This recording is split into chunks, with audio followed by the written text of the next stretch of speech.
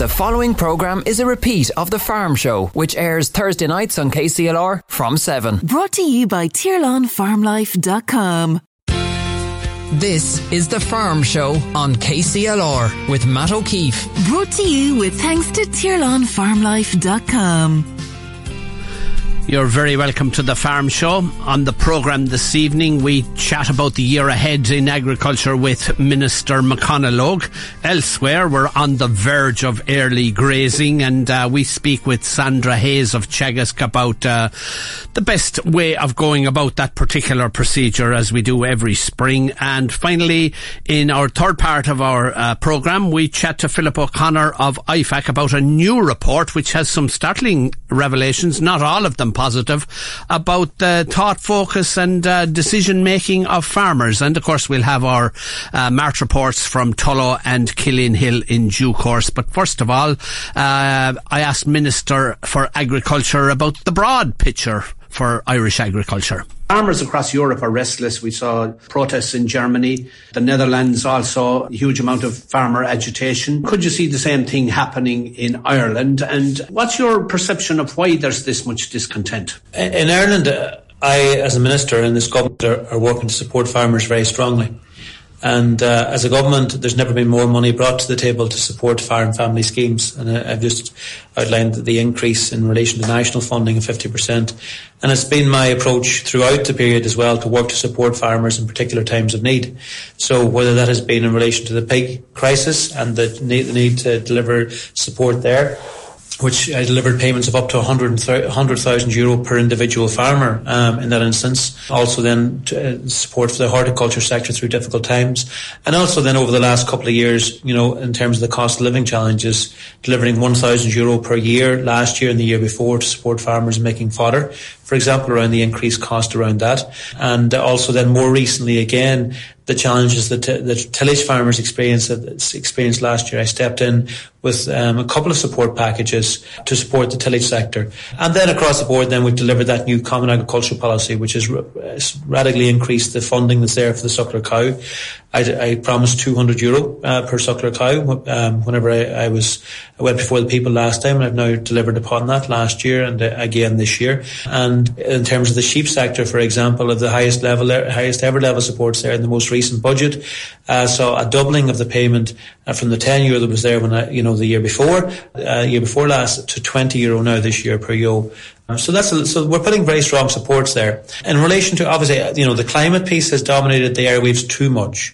It's a part of what we have to do, yes, but we can't get away from our core and the farmer's core function of producing food. But in relation to that, I thought, and then the government did deliver, and I was obviously a massive advocate of this in terms of the negotiation process, a target which is deliverable for agriculture and proportionate for agriculture by 2030 at 25%. And that has been, the farm organisations nationally themselves have indicated that that's a figure they support and that they believe can be delivered by us working together. So as a government, we've been proportionate in relation to how we want to work to support and supportive in terms of how we work to support for farmers. And that's something we very much plan to continue to do too. Past 6 months dominated to a great extent, a significant extent anyway, by the reduction in the nitrates derogation. Where are we now? Would this a stabilisation of water quality at least hold the 220? Well, that was the comments the Commissioner made when he came over at my invitation, the Taoiseach's invitation, back in November. So the government are very totally committed to maintaining the nitrates derogation and to improving water quality. And that's something we all have to work together because the two of those are linked. We work within the European market and we work across common standards, both in terms of food safety and health certification standards, but as well environmental standards as well. And there's no country that's more important for than ourselves in Ireland, because that European market is by far the largest market we have, and 90% of all of the food we produce is exported. So that common market is massively important to us. That means common standards. It means then, across the rest of Europe, all but 2 countries at this stage are working off a stocking density of 170 kilos of organic nitrogen per hectare. We have secured a derogation and continue to do so from other member states to be able to farm at a rate higher than that. It was to 250. It's now to 220 for the most part.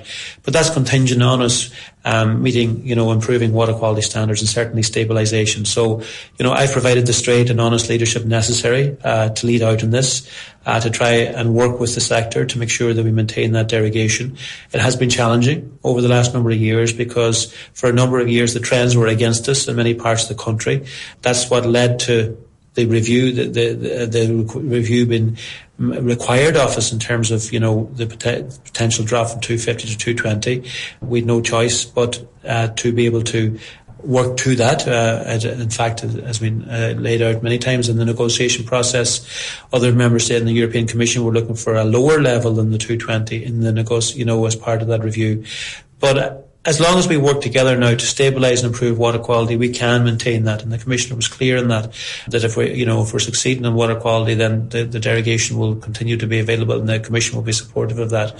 So I'll work to provide that leadership. I've put together a committee with all of the farming representatives on that so that we work collectively together. That forum hadn't been in place before, but I believe that type of approach is really important for us to do the job we need to do in the next 2 years to renew the derogation again.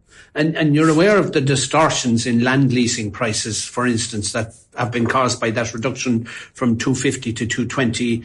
And indeed, if it were to drift lower, the impact as suggested at the IGA conference last week that there would be a significant negative impact on our ability to produce, for instance, milk from grass.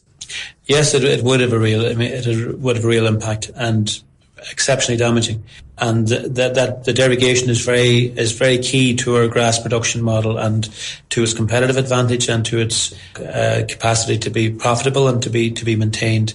So it's something I'm absolutely committed to working to make sure that we hold on to, and to work with farmers to make sure that we hold on to. I'm very aware of the impact that the mooted drop from 250 to 220 and had over the last 18 months. And it was very clear from farmer behaviour how farmers were very much aware of the imminence of this risk of dropping to 220 because we were seeing it in the land market over the last 18 months, particularly in the last year, where farmers were taking steps to acquire land in order to, prepare for the potential drop to 220. And that had a real impact. It has consequences in terms of other sectors too, the tillage sector in particular, but also, for beef and sheep. And that was, if you read, I'm sure, you would have my letter and my submission to the European Commission and the Commissioner, seeking to hold the 250 and seeking to not have the drop and to put alternatives instead. I very much made that clear, my concern as to the impact it was having on the ground already, even before the drop to 220, what the potential for that drop was meaning in terms of land prices. So I want to avoid it and at all costs hold on to what we have, and I'll work and provide that honest leadership to farmers and support to be able to achieve that. A new interpretation of what qualifies for VAT rebates has created some controversy. Do you think that can be resolved, that there's room for flexibility there? I hope so, but it's entirely a matter for the revenue commissioners in terms of how they interpret the legislation and the regulations that are there. So it has had a real impact in relation to mobile equipment and farmer decisions around whether to buy and purchase. I've made my services available to the Revenue Commissioners to be helpful in any way in terms of queries they would have on this. I know it's something the Taoiseach and Minister for Finance are also engaged in. So listen, it's a matter for revenue, but we recognise the challenges there and we're available to try and help resolve it in any way that we can. We're seeing the compulsory use of the low emission slurry spreading coming down the whole time. It'll be down at 130, probably down to 100. Do you see it compulsory across the board in the years to come, and the use of protected urea? No, I don't. I think we're seeing massive behavioural change, and we need to support that. Our 5th Nitrates Action Programme has an objective by 2027 of achieving 90% of our slurry being spread by low emission slurry spreading. And that'll be the vast majority. And the 10% that will be left out of that will tend to be smaller, more extensive farmers and not as significant. So I'm focused very much on delivering the big steps there, the vast majority of the progress without, while recognising that it'll be more challenging for some who are operating, but like if we can achieve that 90% by 27, that'll be massive progress. Likewise, then in relation to the protected urea, I see real potential to deliver that. Again, working to support farmers, and I think we can make that impact and bring about that change and work with farmers to do that. Bottom line is, it's more profitable and more efficient, as well as lower emissions, climate emissions, whenever you use protected urea. It's a win-win from a farmer point of view. So by working with farmers, I think, and also importantly industry in terms of actually the supply, we can bring about that change over the short term. Changes in calf transportation and age of movement and so on have been mooted. I presume at this late stage there's no anticipation that there'll be any immediate changes. No, but I mean, again, it's not something that's fully within our control. Certainly, it's dependent on companies being available to provide, and we're very grateful for the strong transport links we have to the continent. Obviously, the regulatory framework is there. That's something we're working to make sure is reflective of our situation too. And a number of our MEPs are working, particularly Billy Kelleher, working hard at European level in relation to advocating in relation to the changes that have been discussed there. It works well for our calving system. It blends well with the veal system, particularly in the continent. With some 200,000 calves went last year, so it's something I fully support. But obviously, it's absolutely contingent on very high calf welfare standards, and that's something we monitor very closely. The standards expect nothing less, but also in terms of the monitoring of it, it's something we're putting significant effort into as well. Are you still thinking about a potential dairy reduction scheme? And indeed, do you still favour an access for milk production for new entrants, young farmers? On the second point, absolutely yes. I believe it's really important that farmers have the opportunity to decide what type of farming they want to do and to move between the sectors. And it's been really good to see new people coming into dairying in the last few years. And I've seen it myself, many farmers in my locality in Donegal, there would have been beef and even sheep traditionally, but locked out because of the quota system transitioning into dairy over the last few years and continuing to do so. And we need to see that continue.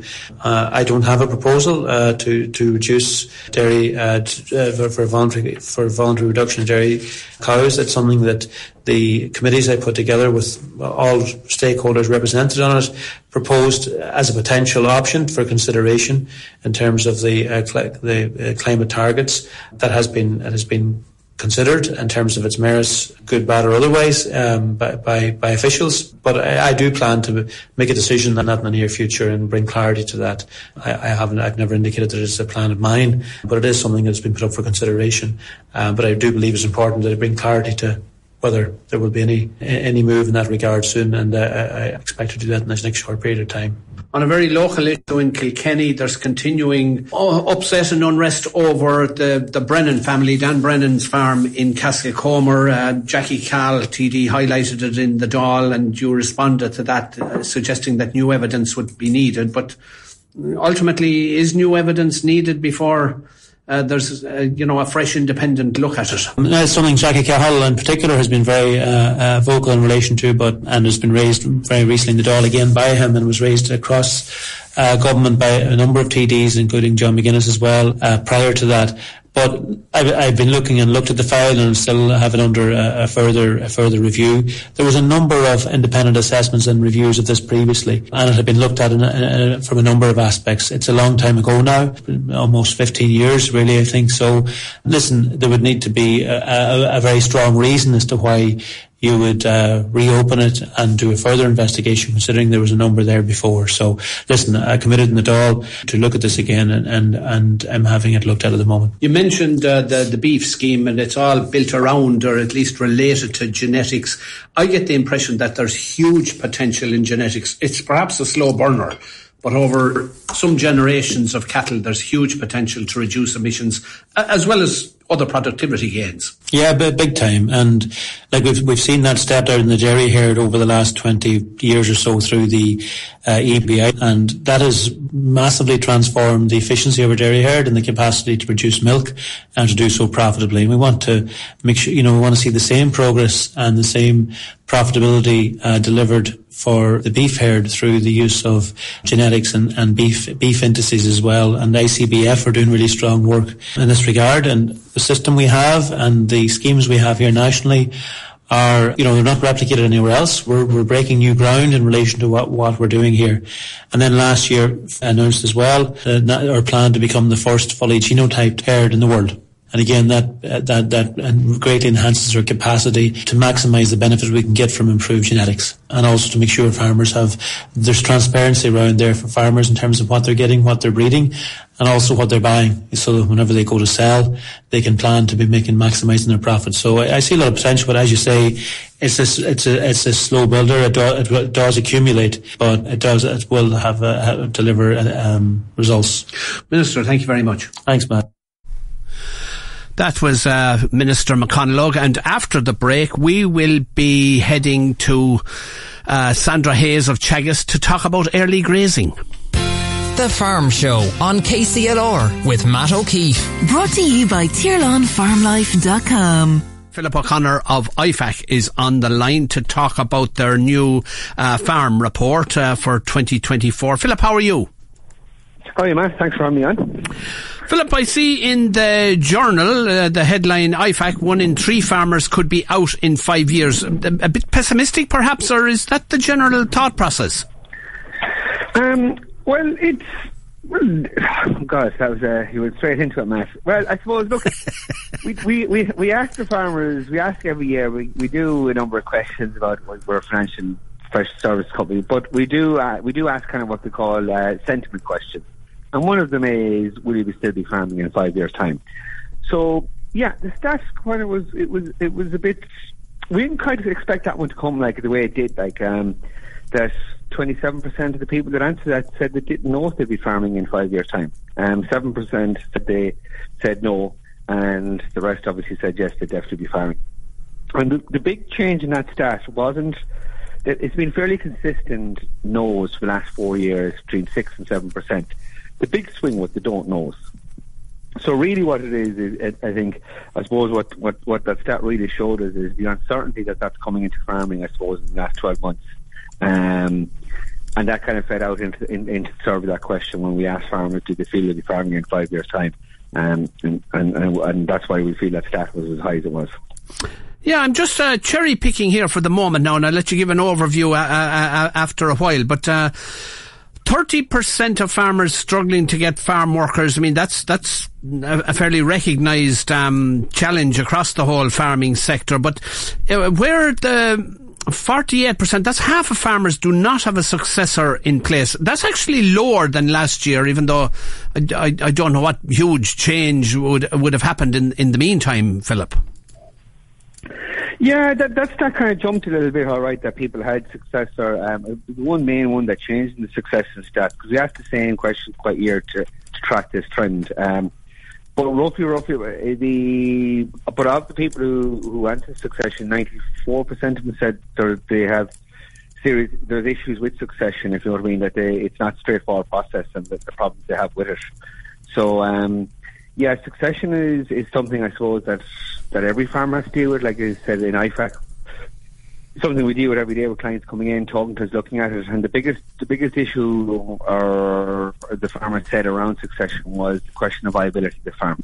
So how viable is the farm? So 25% of the respondents farmers said that viability was the biggest issue they had around succession. And that's, well, I'm not surprised at that, if you know what I mean. And when we look at the stats that would have come out, I know Matt Jewett had something on earlier on there in the year when the tax outlook there before Christmas and the profitability where farming changed from 22 into 23, like there was a huge shift. And Yeah, so like I mean, I'm not surprised that viability is the number one issue for farmers around succession. Now that 48%, almost 50%, is mirrored by the 50% of farmers who do not have a will in place. I mean, if you haven't an identified successor, a will is problematic. But at the same time, even with relatively modest holdings, Philip, there's an enormous amount of capital tied up in land and buildings and livestock, and it's not a healthy situation that half the farmers don't have a will. Yeah, 1 and 2. Like that's a surprising stat. Like I mean, if you think about it, the old adage, asset-rich, cash poor, it's that encapsulates farming in straight away in a sentence. Yeah, look, in IFAC we're always trying to tell our clients, look, you need to look at a will. Like I mean, even if it's something that you need to do, like even if it's a very simplistic will and leave it with your spouse or whatever, like if we looked at the CSO figures, roughly speaking, about the average farm in Ireland is about 75-80 acres. If you put a 10 grand cost per acre, you're talking about an asset could be worth 700,000-800,000 euros. It's a lot of money, if you know what I mean, and there's quite tax consequences of not getting that right, if you know what I mean, as regards what I mean. So you might have a farm that could be worth 700,000 or 800,000, but it might only be returning an income of 10 or 15,000, but it doesn't change, you said you're right there, Matt, it doesn't change the value of that asset and the implications from a tax point of view in succession if it's not dealt with correctly. Now, I've cherry-picked what I see as highlights. Give me an overview, Philip, of the survey, of the report this year. You know, where are things going generally? Well, I suppose the survey, just put it into context as regarding the figures we spoke about. The survey was done towards in November and into December. So it was a snapshot of where farmers were. And if you do remember, into December last year, November and December last year, we were off the back of a poor financial year. We had high costs on the farm, and it just didn't seem to rain there for most of the autumn. So the sentiment questions are not surprised at that. And that fed out in other questions that we would have asked. So when we talked to people, then what was the biggest concern on the farm? Input prices, and there's no surprise there considering the price of fertiliser and feed there last year and energy, and it's probably only in recent days and weeks we're starting to see that coming back a little bit. The old energy prices come back in the last week. I was surprised with the stat. The stat that probably jumped out at me a little bit, and I suppose in part of where from what I do in IFAC in financial services, is 1 in 3 felt they didn't have enough cash for the next 6 months. They weren't sure if they had enough cash, and then of that, 1 in 4 said they weren't budgeting. And I was a little bit surprised at that stat, and like when it first came out and I first saw it, like, but when I kind of stepped back and thought about it, I suppose if 1 in 4 are not budgeting, how do they know if they have enough cash for the next 6 months? So I do feel like something, and it's something I work with work clients a lot with in IFAC is do I think like that stat says that there's 33% of farmers who are going to run out of money in 6 months? No. But what it does show is that 33% of farmers are unsure what cash, working capital they have in the business. And that's not good for farming. I mean, like any business, you do need to know the ebbs and flows of cash throughout your business. And when margins get tight and when costs go up, or what we've gone through in the last 18 months to 2 years of fluctuating costs, inputs and so forth, outputs, you need to have a really good handle on your finances so you can understand where your money, your business is going, and how much you can make and so forth. Like so, I think financial management is something that's going to come to the fore in the coming months and years ahead for farmers, especially as we go through, I suppose, we're in a bit of a transition phase, I suppose, in farming, and the possibility of the changes that are coming down the line. Yeah, and of course, there's a certain sense that you know, that reaction of wondering whether they have enough cash flow, enough money to get them through the next 6 months. That's understandable given the situation. I mean, if you have a salary, whatever about costs and groceries and living expenses going up, you have a fairly dependable salary unless you're made redundant. In farming, it's entirely different, particularly in the livestock sectors and even in tillage where it's a once a year payoff. You know, it's an erratic income, prices fluctuate enormously, and the volatility has been huge in recent years. So I suppose it's relatively understandable, Philip. It is, but you can still, yes, like, I mean, we can't change what will happen tomorrow. What we can do is, when we look at financial management, and somebody put it to me quite aptly, like financial management, you shouldn't look at financial management when you're in the hospital and it's gone wrong. it should be like the gym. You should be working on it all the time. So therefore, you always know what's happening, and your finances are fit and healthy. And I suppose that comes in, and it's what I'm doing at farms at the moment. So I work with a lot of farmers, and we'll be doing budgets for this year. So we'll be looking at the figures. So we'll take an atypical dairy farm. So we'll budget for what we feel the feed will be this year, but we will stress that. So we'll stress what happens if the spring ran long and we need to purchase in fodder.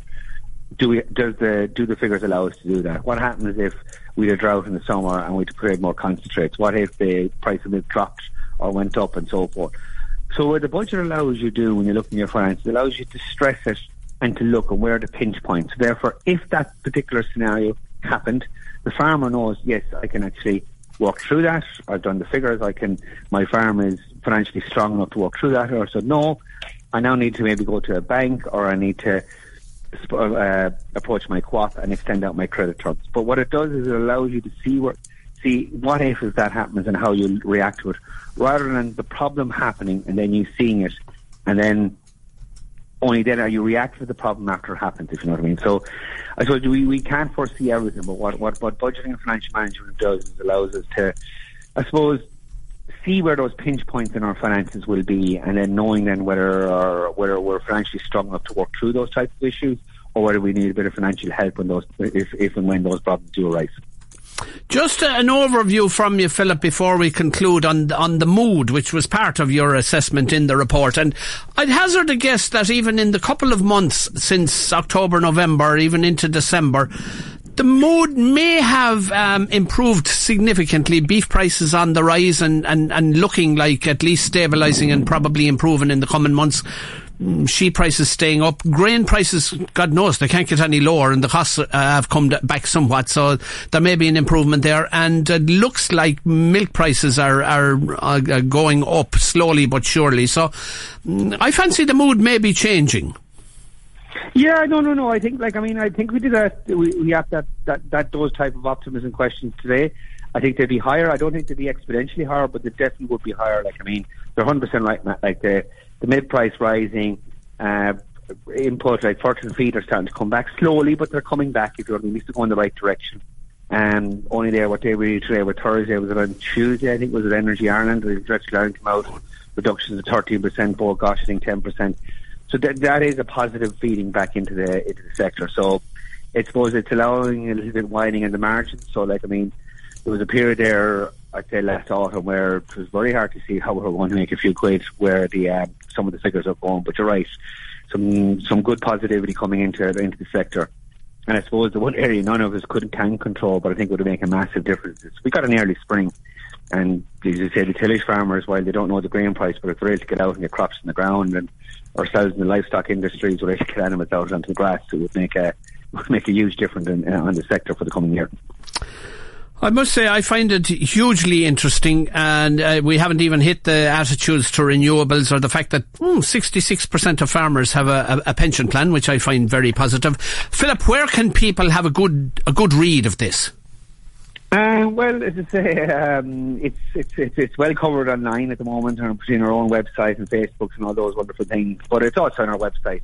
If you just Google www.ifac.ie, you'll come across the report. A good job of work, Philip, by yourself and the organisation IFAC. Thank you very much for joining us on The Farm Show. Thank you, Matt, and thanks for having me on. The Farm Show on KCLR with Matt O'Keefe. Brought to you by TírlánFarmLife.com. Now, just to correct something before we go across to discuss early grazing. It's that time of the year again, but I suggested at the end of our conversation with Philip O'Connor that 66% of farmers have a pension plan. Of course, I read that wrong before anyone hauls me up. Mea culpa. 33%, a third of farmers have a pension plan. I was being a trifle optimistic. Sandra Hayes, how are you? A bit panic, and I just how the stall went out there. Hello, Sandra, how are you? I'm very good, Matt. Good. I was just correcting myself there. I was very optimistic that the majority of farmers have a pension plan. They don't. It's a minority still, very much so.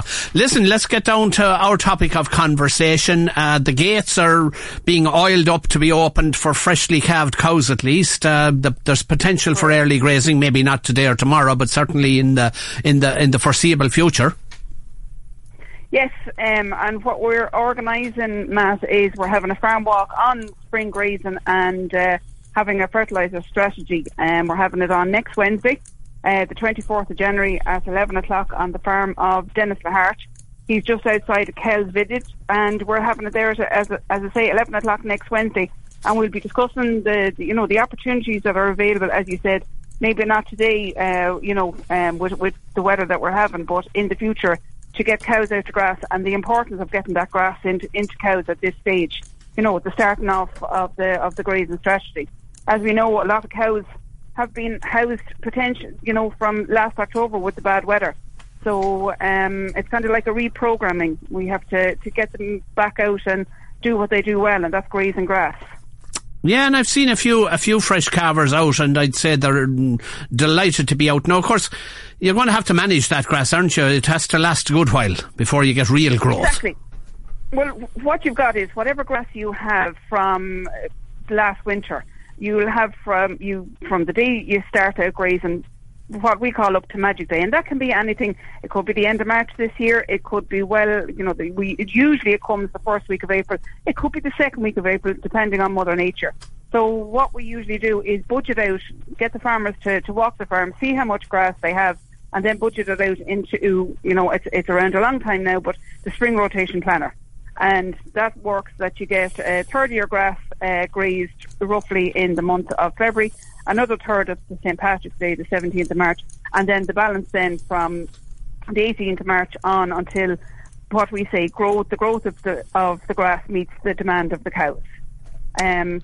It takes a bit of tweaking. Some farmers, and the host farmer that we're going to on Wednesday, he explained to me he might graze a little bit harder in February, as we always hit a stint of time during the month of March where cows, due to bad weather or whatever, a lot of wet weather, are in. So he likes to graze hard, get that ground grazed and, ready. And that ground potentially has up to 60, 70, maybe even 80 days to recover for the cows to be able to graze that back in early April. So that's the way the plan works. And it is yet to surprise me that it doesn't work, Matt, in some shape or form. Yeah, and of course it works, and you follow the protocols, but it's within my living farming memory when most cows weren't let out until the middle of March. Why would you bother? How nutritious is that? How valuable is that grass? It's an extremely valuable resource, Matt. We work in terms of what we call good sources of energy for the cows to eat, to convert into milk solids, right? And the main components we have is grazed grass, meal and conserved silage, right? And one of the highest UFL energy ingredients we have for the cows to eat is actually grazed grass. And in springtime, that has one of the highest energy values of feed we can actually get to the cows. If you ask me to look at a co-op report for a farmer, right, I could nearly see which of the farmers gets out to the grass and which of them doesn't, because it reflects in the milk solids the more grazed grass that is got into those cows. And that grazing pattern transfers into the co-op report when you're looking at particularly the protein percentage and the milk solids. You'll see it reflected. You could, if I looked at the 2023 one, I can see the bumps in March, I could see the bumps when it got a bit dry in June, and then you could definitely see it with the fall of milk solids in October. It's harder for a farmer to maintain it it's in relative to other feeds. It's one of the cheapest feeds as well that we have, and it's what we're renowned for in this country. We graze cows outside and we turn that grazed grass into excellent quality milk solids and milk products. Throw a figure at me that makes it worthwhile in terms of kilos of dry matter per day. If I could get 4 or 5 kilos into a cow, that makes it worthwhile. Yes, we're going to explain. We're going to show an example on Wednesday. A cow that if we leave her inside on, silage. Now, this depends on the silage, so we're always encouraging farmers to have the results of what the cows are actually eating. They could be on 65 DMD silage, or they could be on grazer, but they're around 65. The change in getting in anything from 4 kgs of dry matter up could be the equivalent of changing the milk solids, by 0.2 or 0.3 of a kg of milk solids. Yeah, and there's money to be made doing that. Now, there's a further complexity in the whole grazing equation now with the introduction of clover, and I would suggest that has to be managed as well, because the pasture has to be grazed bare in the autumn if the clover is to survive into the spring, but it doesn't grow early in the spring. You know the story. Explain it to me. Okay, well, we have clover, and it does die off in the wintertime with the colder temperatures, and it likes a temperature of above 8 degrees for growing, right? So we don't get that in the springtime. We get grass from above 5 degrees, the grass will start growing, but the clover, it would be slower, right? So farmers I've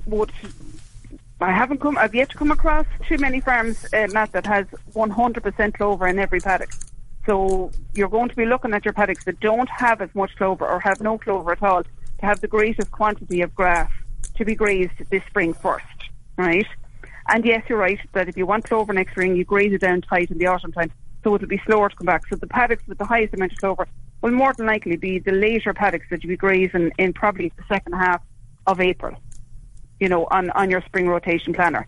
So it's all about management. Like, you have to manage grass the same, you have to manage clover the same. Yeah. The savings, I suppose, in the clover is later on in the year. That is a fantastic plant that's able to fix its own nitrogen and provide the fertiliser for it and the grass plant to grow. So it's a case of having a balanced approach when it comes to planning, like for the springtime.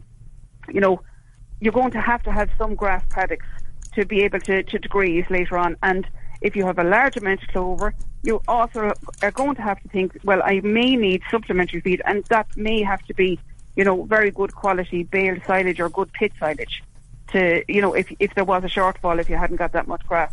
But to be fair, I don't see that out there on farms. Most farms have a good balance between, grass paddocks and they have their clover fields. We'll have to park the clover there, but people will learn an awful lot at that farm walk next week. Finally, a shout out, because the Health and Safety Authority highlighting farm safety, particularly around livestock this time of the year, hugely important, Sandra. Definitely. I always try and stress it to get the high vis on everyone. Farmers are good to get new wellies, new wet gear at this time of the year, because they're going to start calving, and that's very important. But also think of the high-vis vest or the yellow, reflective jackets. You might have had one from last year and it mightn't be just as reflective. Go down to your, wherever you buy your supplies, get a new one for the new calving season. Be safe, be seen. And the same, children on farms love coming out, seeing the new calves, and to be fair to them, they're a great source of help as well in feeding the calves.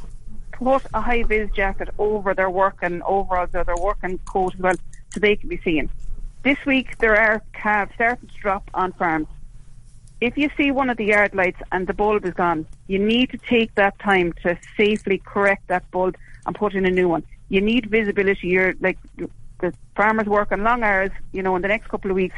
Yards are going to be busy and yards need to be visible. So if there's something that needs to be repaired from a visual point of view, get it done as quickly and as safely as possible.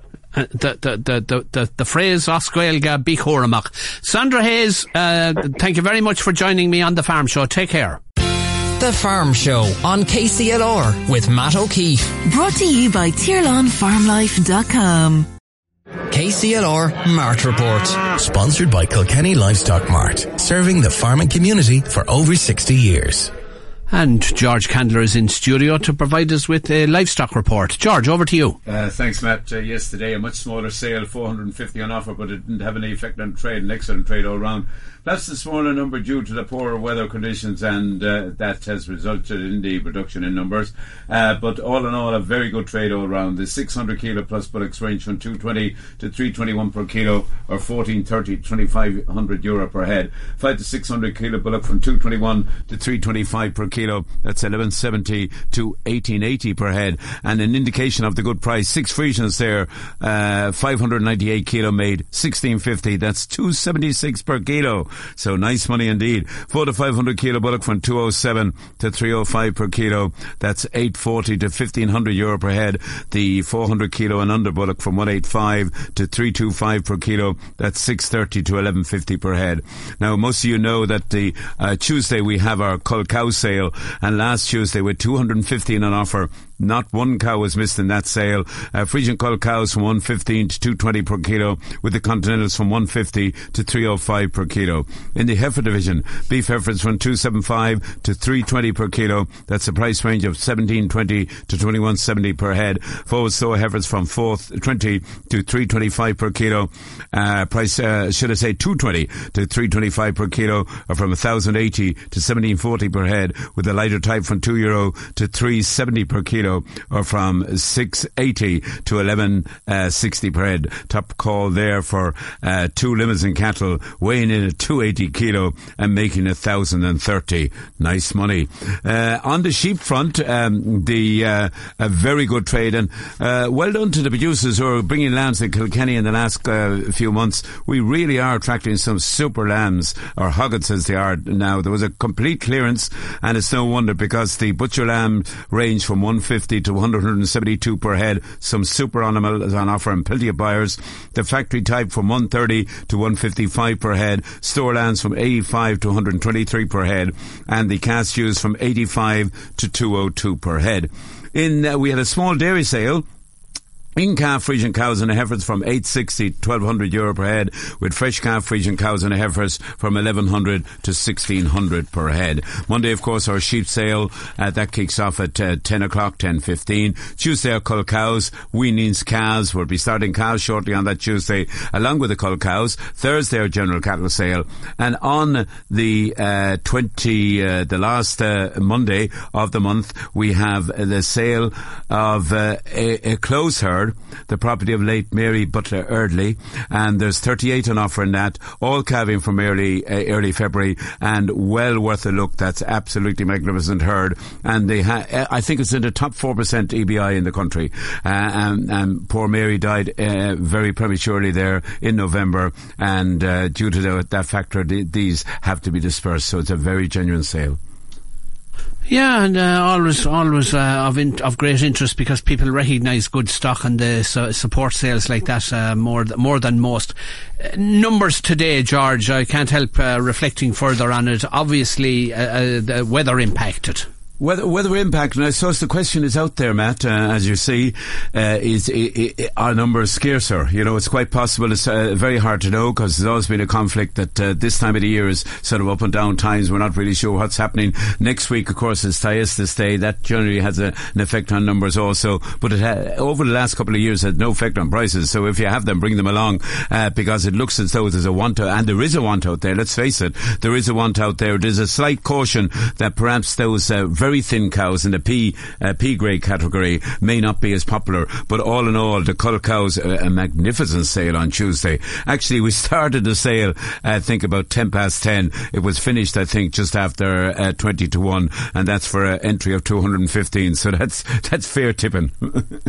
Good. I mean, the innovations you've introduced, George, over the time. The online one we've spoken about several times, but the introduction of a dedicated cow sale working extremely well. Yeah, well, of course, we are in cow country, let's face it, Matt, as everyone knows. Unfortunately, we've lost a lot of suckler herds to dairy, and that's, I suppose, it's a matter of finances, the reason for the change there. And there's quite a number of cull cows, but it's a great alternative now, because a farmer can come in on a Tuesday, he can and a lot of them are coming in with their cows, just dropping them up, following the sale online, and they know exactly where they stand regarding prices, etc. And I'm sure that in the present climate, they will definitely not be disappointed. Actually, a couple of farmers who sold cows on Tuesday said, is that correct? In other words, they were quoted a price, your cow made 1,100.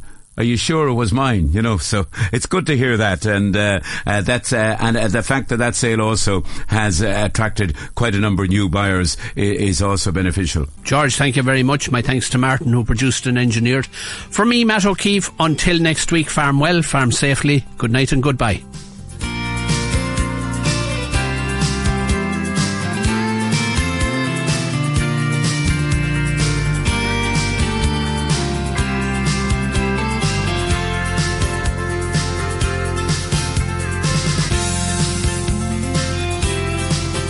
The Farm Show on KCLR with Matt O'Keefe. Brought to you by TírlánFarmLife.com.